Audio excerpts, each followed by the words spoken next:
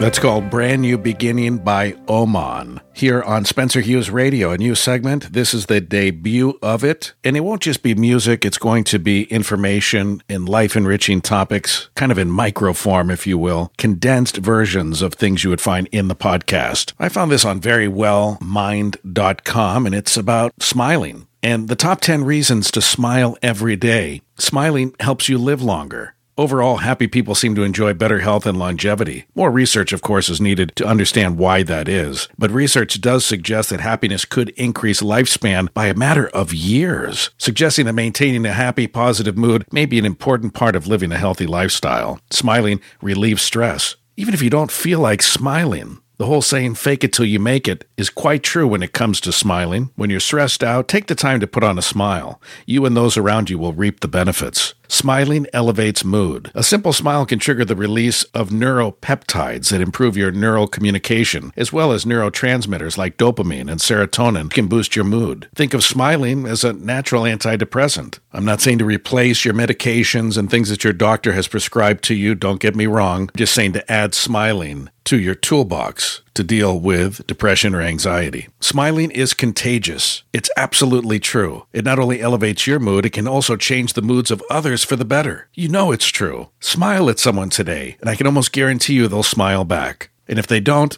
take it personally. They may be going through something you can't even imagine, or maybe they just didn't even see you. We're all kind of in our own worlds, right? Smiling boosts the immune system. It's thought that when you smile, immune function improves because you are more relaxed, thanks to the release of those certain neurotransmitters. Smiling may help lower blood pressure. Laughter specifically seems to lower blood pressure after causing an initial increase in heart rate and breathing. While smiling has been shown to lower your heart rate in the face of stress, more research is needed to determine exactly how it reduces blood pressure. Smiling reduces pain. We know that smiling releases endorphins, other natural painkillers, and serotonin. Together, these brain chemicals make us feel good from head to toe. Not only do they elevate our mood, they also relax the body and reduce physical pain. Think of smiling as a natural drug.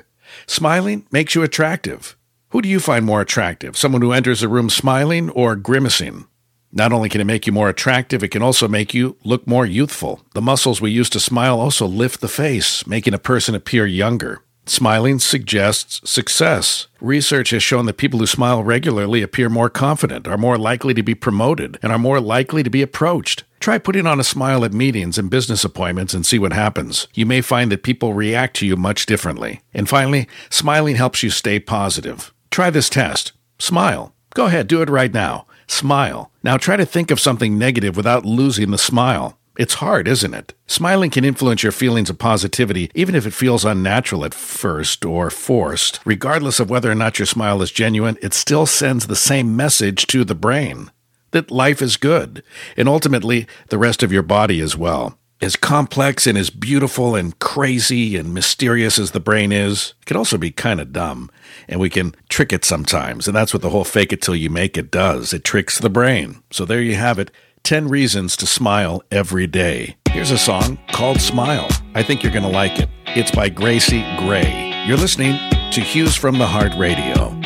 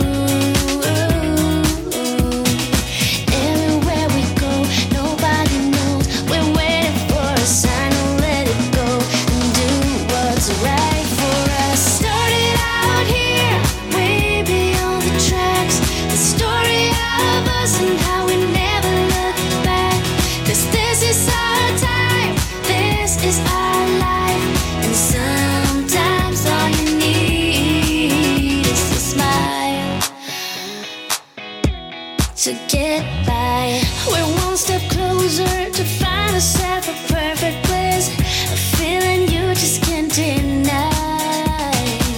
So come on over, 'cause I could never live without you. Everywhere we go, nobody knows. We're waiting for the time to let go and do what's right for us. Started out here, way beyond the tracks. The story of us and how we never look back. 'Cause this is our time, this is our life. And sometimes all you need is a smile. You made up your mind just to see it through. There's nobody else here waiting. Just tell me how to get through to you. 'Cause I just wanna get closer. Started out here, way beyond the tracks. The story of us and how we never look back. 'Cause this is our time, this is our life. And sometimes all you need is a smile. Oh yeah. 'Cause this is our time, this is our life. Sometimes all you need is a smile to get by. I like that too, and I hope you did as well. It's called Smile by Gracie Gray on Hughes from the Heart Radio. Sometimes you just want to be, not be somebody or something that somebody else wants you to be, or even something you want yourself to be. You just want to be. When was the last time you did that? When was the last time you just were? Take a deep breath and just be. This is Duke Harrington and the joy of being on Hughes from the Heart Radio. Thanks for listening.